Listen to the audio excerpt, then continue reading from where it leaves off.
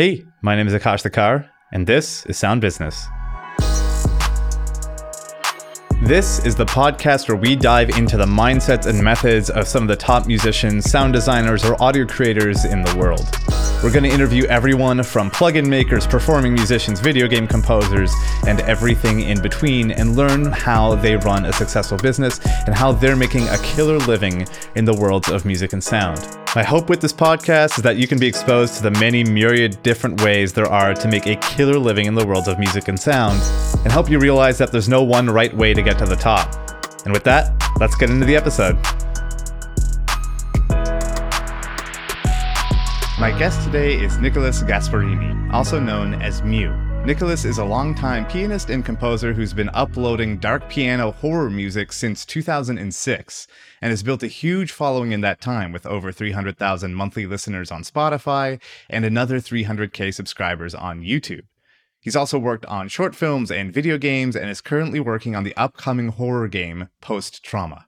In this episode, we talk about finding your niche as a composer and how important it is to really dive deep into your interests, how Nicholas even got started writing horror music in the first place, why he releases all of his music for free, and what up-and-coming composers can do to help them stand out in a crowded field, and so much more. So without further ado, let's get into the interview with Nicholas Gasparini, aka Myuu. So the first question I have for you is talking about niches. Because you have this extremely specific niche of dark piano and people love you for it. You're like the person for it and you are known in this space. But a lot of composers, musicians think, oh, if I just do one thing, if I'm known for one thing, then there's no way I can make a living. There's no way I could have a career. But what do you kind of say to that? Yeah, that's actually the great misconception for up-and-coming composers, because you think like, oh, I miss opportunities if I can't make everything, There could be some opportunity right there, and I need to be ready for that. But I don't think that's the wrong way actually to think about it. But I feel these composers, they are thinking that they need to do that. But there was many years ago a German podcast also about audio people and stuff. And there was one specific thing that really stood out to me. It was like, you remember the first person that was on the moon? That was like the moon person. Yeah, you maybe even remember the second one. But then afterwards, it's getting kind of, okay, we already have like a moon person. That's the thing. You need to be specific in your kind of craft so that people remember you. That's an example of why people approach me. They're like, okay, I need this dark emotional piano. I'm writing a psychological horror game right now. I actually need this specific thing. And that's actually what really keeps people remembering you, if you have this kind of niche. And it's also what I learned through your podcasts as well. You keep pitching this all the time, and it's true. Well, great. That feels really nice to hear. But there's also a part of this where people think, oh, okay, I find my niche, and then the next day, everything's fine. But you've been uploading videos, songs for so long. If you go back in your YouTube catalog, it's been over 10 years. It's crazy. So I want to hear about that kind of build-up, because I'm sure it wasn't, oh, I'll make one dark piano track and then hopefully it hits and everything will be fine. So what was your mindset during that time? I started very early on uploading music on YouTube. Actually, my channel is from 2006. Back then, there was no making money or like and dislike. We actually had like a 5-star system. There was stars. It's been a long time. And there was still this title underneath YouTube. It's called Broadcast Yourself. So it was just like, I put something out on the internet. Something, what I just like. And I was in this weird mind when I was like 16 or 17. I already had like 10 years of taking piano lessons, and it was very classical. And then I got like 15, 14, and I was like, oh, that's not cool. I don't like it. I want to do something different. And took a break of the classical piano and was looking what I really like playing. And it was video games. I want to play video game music on piano. And back then, 2006 to 2005, there was almost no real proper piano sheets for some of the popular games. It was really hard. And then I was like, why I can't find anything for that? Oh God, I need to make this by ear. And I never have done that before as a classical musician. I always play like with notes. And there was one specific game that really stood out to me for the music, and it was Silent Hill 2. And I haven't found any sheet music for that, so I had to do that by myself. Promise, that was the first track that I covered from Silent Hill. This music from Silent Hill was discovered like maybe 10 years later from a YouTuber who was narrating horror stories for the internet.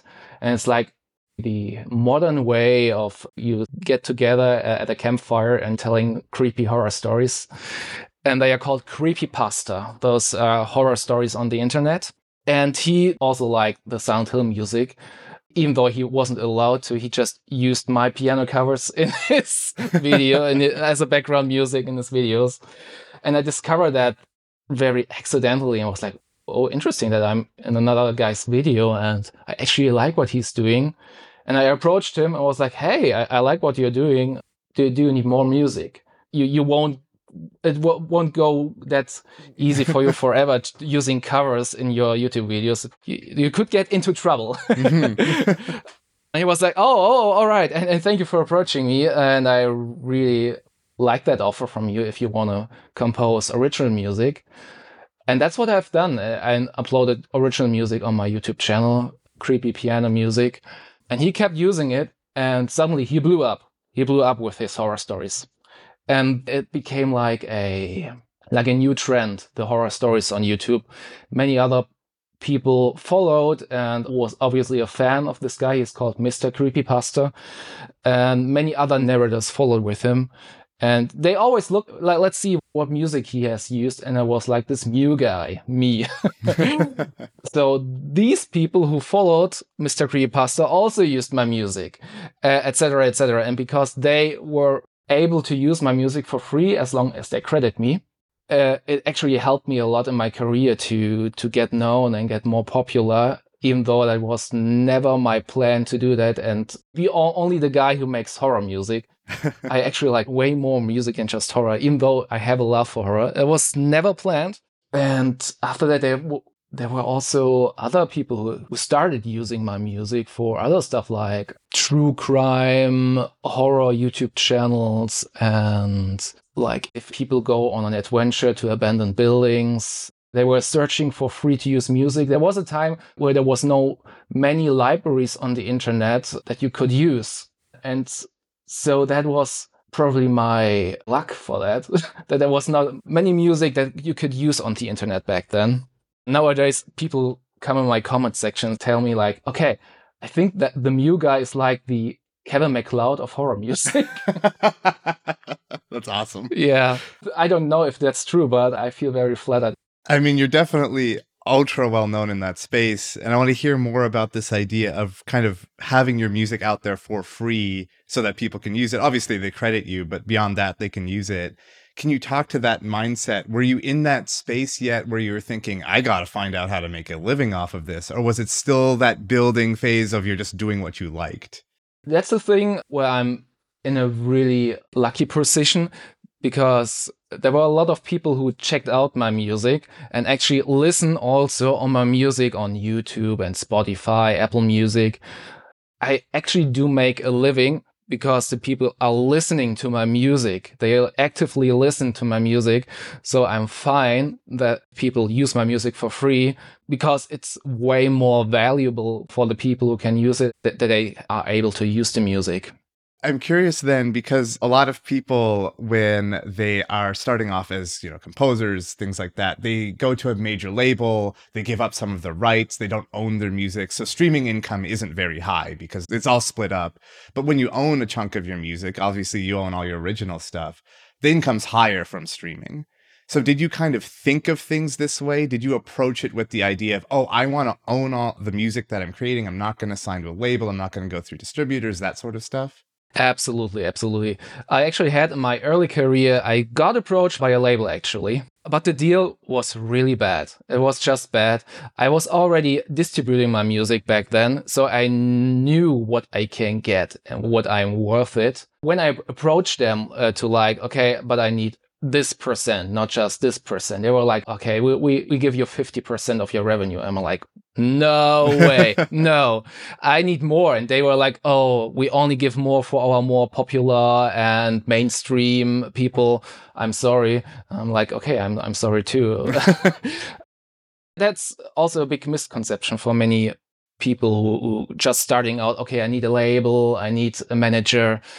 I do everything on my own. I don't have anyone behind me that's doing anything. And that's actually the great thing about the internet today. It's the best way, actually, the best time right now to be an independent musician and composer. Yeah, I would agree with that. And when it comes to building this up, I think a lot of composers who are getting started now might think, oh, it's too late though. Like everyone who's established is established. They're already on YouTube. You know, Myuu's been out there since 2006. He has 300,000 subscribers. What can I do? What can I possibly do? So what do you tell them that first step is when it comes to putting out music? Do they just release it and hope someone listens, or what should they think about? First off, be yourself. Be yourself. Don't follow anyone else's path. Don't do that. Of course, if you start out, you should take inspiration of your heroes, and that's totally fine. But you should be yourself, and just being yourself could be your most successful story.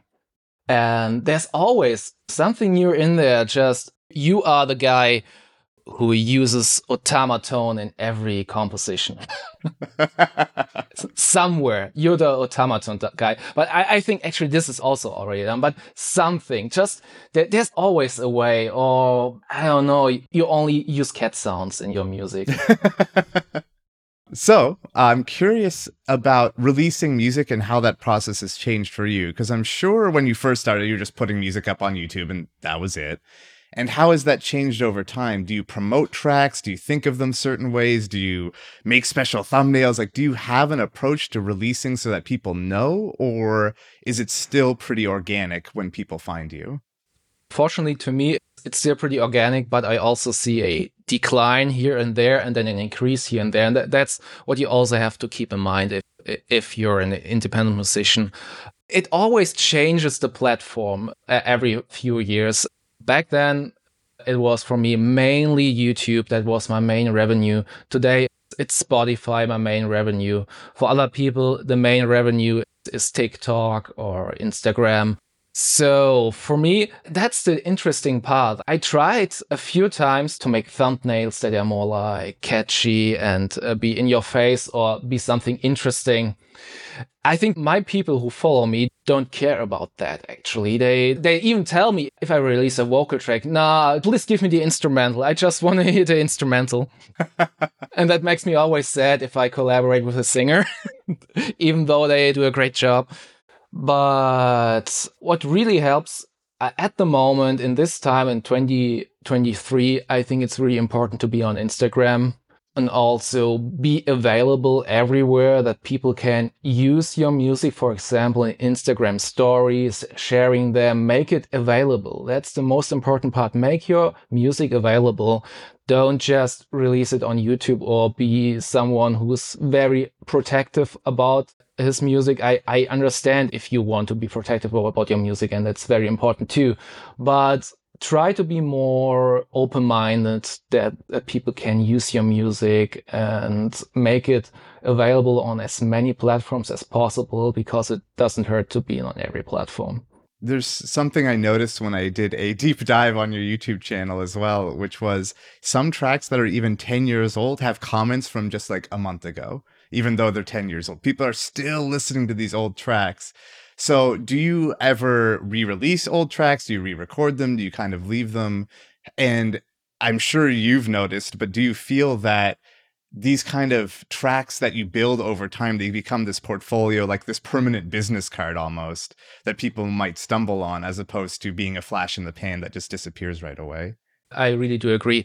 If you follow trends, you maybe have like a high at this right moment, but maybe in a month or so, people don't care about that trend anymore. And to me, it's more important to have like something that keeps being relevant. Maybe it's not as cool. Maybe it's not as hype.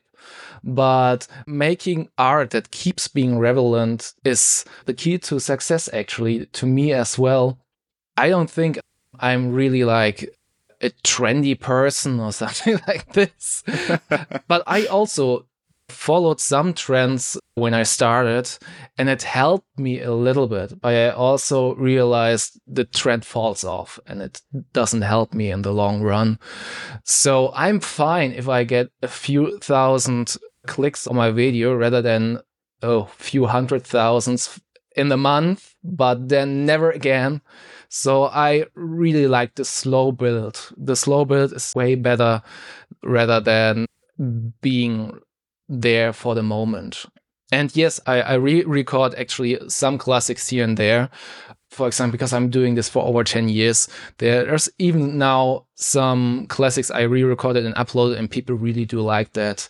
And it's something that I want to give back to the people who've been following for so long. And it's great to re-record, but it's also every single time when I re-record a song, make a 10th anniversary song, there's a high pressure. I actually don't like re-recording because people like the original. And if you touch that, that's something really saint. And so it must have something additional value to it. You mentioned earlier that you are interested in more than, horror. Of course, most composers are interested in more than just one genre. And I'm curious how you kind of reconcile that with the fact that you're making mostly horror music. Do you ever get bored? Do you make music on your own? How do you kind of stay interested in this niche now that you're very established in it? Wow, that's a very good question. It also helps, like, if you do this one thing, you feel a little bit more confident about. If I try something else, I feel less confident and I fiddle too much around and overthink it. If I know my space, I get results way quicker than being somewhere else. And I just do something else in my free time. I don't make any other music in my free time, no other genre music, but I do enjoy other things. Like one of my latest hobby is smart home. I just like doing weird automations in my apartment, or just playing other games. I don't only play horror games. I also play other games like the Yakuza series, for example. Yes. Or Metal Gear is one of my main favorites. Yeah, you So too. good. Oh, hardcore. That's actually how I balance myself. Also watching other stuff, not just horror films. Yeah, that mainly helps me, that I just do something else in my free time. But making horror music can be, there's so much to do. There's not just, okay, I play a dissonant chord or something like that, and that's it. There's so much flexibility, and the horror genre is so huge. For example, last year I made a soundtrack for a mobile game that's called Phobies, and it's all about phobias and stuff, but it's a fun game. It has this horror theme to it, but it is all about fun and having all these phobias and stuff. The phobias are monsters that you can collect with cards, and the game is all about fun. So it has like this interesting horror feeling, but it still is fun. Like, for example, if you listen to Danny Elfman's music, it's horror, but it's also very like funny, jumpy. And in other occasions, for example, 2 weeks ago, I scored a horror short film. This was just like ambient sounds and booms. It's totally different. And that keeps making it interesting. Just doing something else inside your genre. And now you're composing on a game called Post Trauma. So I want to hear about first how you even got that gig. Did they approach you through finding you on YouTube, all that stuff? And now how you're approaching writing the music, if it is different at all from how you've written music before. Yeah. The game started 2 years ago as a demo on itch.io. And I've heard people talking about it because bigger streamers on Twitch played it and YouTubers making videos about it. Suddenly I saw in the comments of my YouTube channel that people mentioned that there's my music in that demo. And I was like, what? I looked it up and realized that indeed one of my royalty-free piano songs is the end credits track for that demo. Well, and since I loved everything what I saw about post-trauma so far, and me being a big fan of the survival horror genre, especially the classic titles, it was a no-brainer for me to look up the developer behind it, Roberto Serra. I found him on Twitter and thanked him for the inclusion of my music in his demo, and we've talked a little bit, and I told him if he ever makes a full game out of this, I'm very down to compose the soundtrack for his game.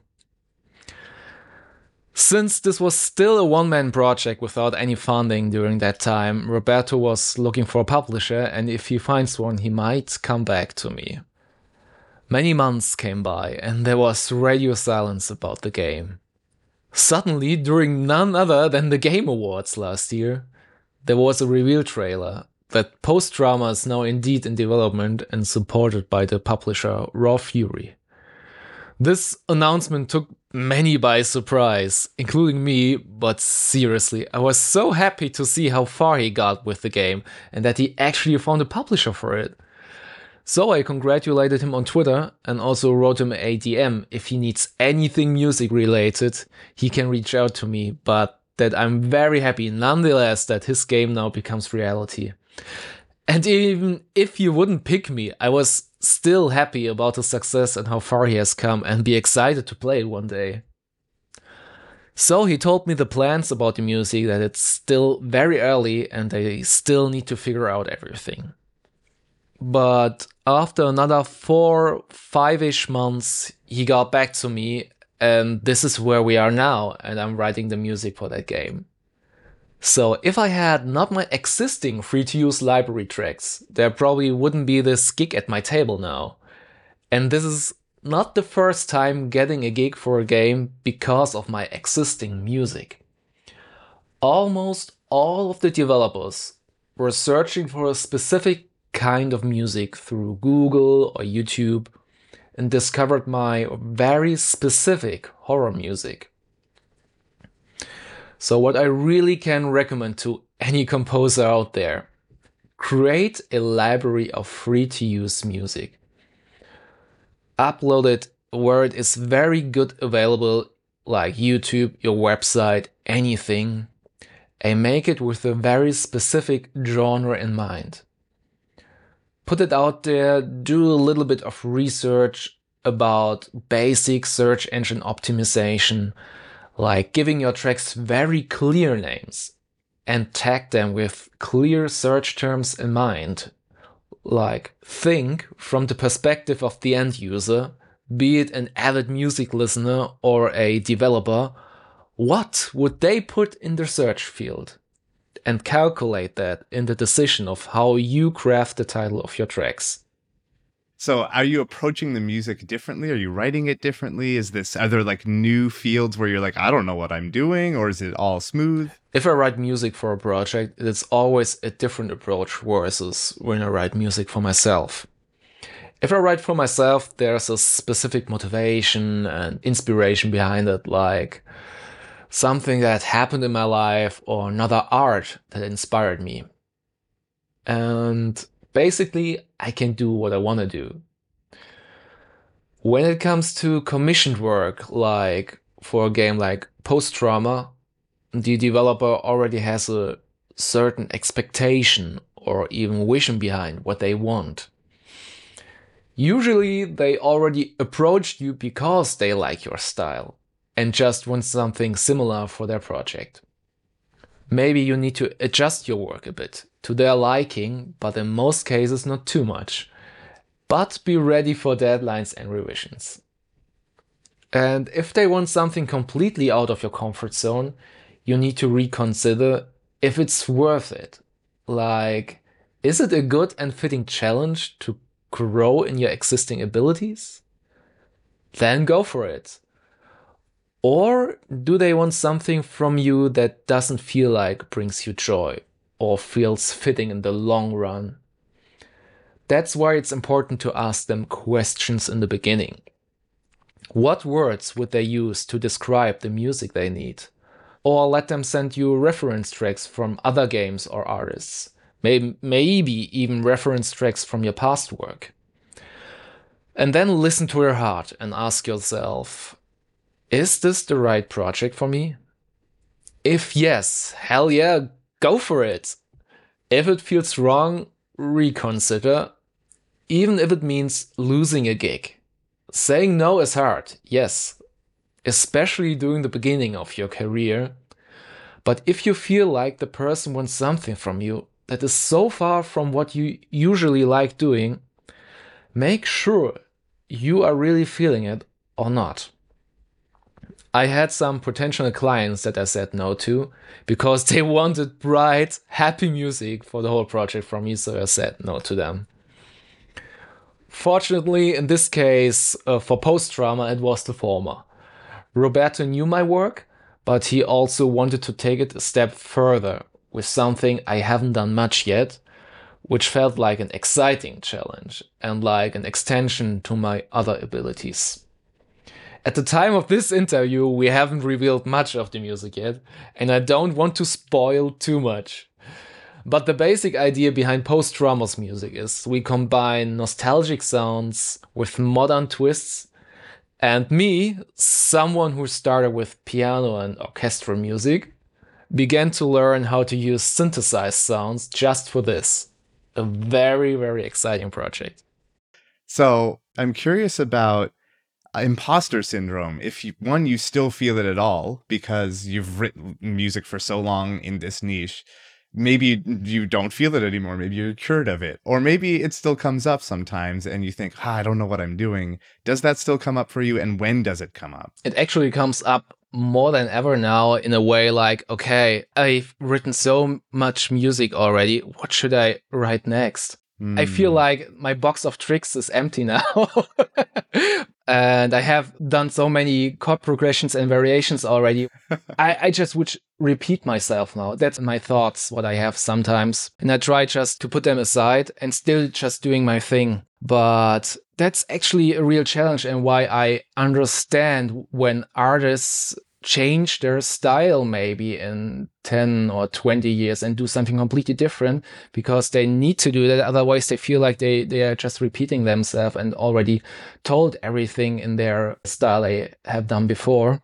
It's sometimes hard, but I just try to put it aside and just do my thing. And even though I have used this specific chord progression over and over again, I'm like, it doesn't matter. People know that that's a Myuu track and that's fine. Now, when you are kind of in this state where it's like, okay, I'm afraid of repeating myself, or you've written so much music, is there something now that you're focused on learning musically that maybe you weren't used to before? Maybe it is like synthesizers, maybe it's something else? Actually, what helps me a lot is just listening to music. Listen to music. That's actually what inspires me the most. And I actually also do what I can really recommend. I have like a huge Spotify collection of playlists that are sorted by genre or mood. And if I ever have like a commission or something I want to write, I go back to these playlists and look, okay, I want to write a crime track today. I go to the crime mood and listen to the music I have in my crime playlist. And this really inspires me. And I can really, really recommend doing that. If you listen to music and you're like, okay, this is a great track. I save that to a specific playlist with a specific keyword. And this really helps me a lot to get back into the mindset, to get back into the mood where I need to be. That makes sense. And nowadays, considering you're in this, really established state, are there things you're curious about taking your career to? Maybe you want to do more games, more film, something else entirely. Are there things you're thinking about now? Yeah, actually right now I want to dive even deeper into the video game composition because I was thinking actually this year where I want to go. And then I just did the right thing and listened to my heart. And I'm a gamer at heart. And I just love playing video games. And video games were also the thing that sparkled my creativity and what I wanted to do, what I said earlier about Silent Hill 2, that I realized, okay, I want to play something like this. This is actually what I want to do more and be more present, and also doing more and being more present. It's, yeah. Awesome. Awesome. And are you making steps to that? Are you kind of figuring that out still? What kind of state are you in right now with that? Yeah, right now I'm composing the music for that game, and yeah, what's the next step? That's also what many musician friends also tell me. Oh, I'm afraid what's next and what's in the future. I don't know what will be next. I see it a little bit more chill. Good things will just happen if I just go with the flow and try to avoid being afraid about the future and just keep being positive about it and doing the thing right now and see what's coming next afterwards. Now, there's one question I ask everyone who comes on this show as we start to wrap up, and I think you might know what it is, but it is basically when you first started off in your career. It could be when you first started classical piano lessons or when you took that break to start learning things by ear. Whatever starting point you want to pick, how did you define success, and how has that changed over time? And what is that definition of success now? Okay, but back then, my definition of success was, I want to be on a big stage and playing my music there in front of many people. Nowadays, when I grew older, I'm like, I want to do what I love. I want to do what I love and having my own space and just doing my own thing. That just makes me happy to be able to do my music and that people listen to it. It doesn't need to be the big stage. It doesn't need to be a AAA game. I'm just happy if I can do what I love. That's awesome. And last question, where can people find you? Feel free to plug social media, websites, all that good stuff. You can find me almost everywhere, I think. On YouTube, you just put in Myuu, M-Y-U-U. Spotify, Myuu. On Google, you can type Nicholas Gasparini. You find my website, that's thedarkpiano.com. Apple Music, Twitter, X, Instagram, it's music, MYUUSIC, pretty much everywhere. Awesome. Thanks so much for taking the time. This was a really, really great interview. Thank you so much, Akash. That's the end of today's episode. Thank you so much for listening as always. And considering I work in the world of video game, music, and sound, and so many people are always asking me how they break into that field, I have a newsletter set up for you. So if you want to learn how to make music and sound effects for video games and actually be paid to do it, just go to bit.ly/soundbizpod. Sound, B-I-Z, pod. And that newsletter will set you up with 2 free courses and a bunch of free ebooks and even sound effects. They'll get you set up and teach you how to work in the world of video game, music, and sound. Thanks so much, and I'll see you next time. And if you're looking for more audio-related podcasts to listen to, this podcast is actually a part of the Audio Podcast Alliance, featuring a hand-picked selection of the very best podcasts about sound. So if you want to check those out, hear the latest episodes from our friends in the community at audiopodcast.org.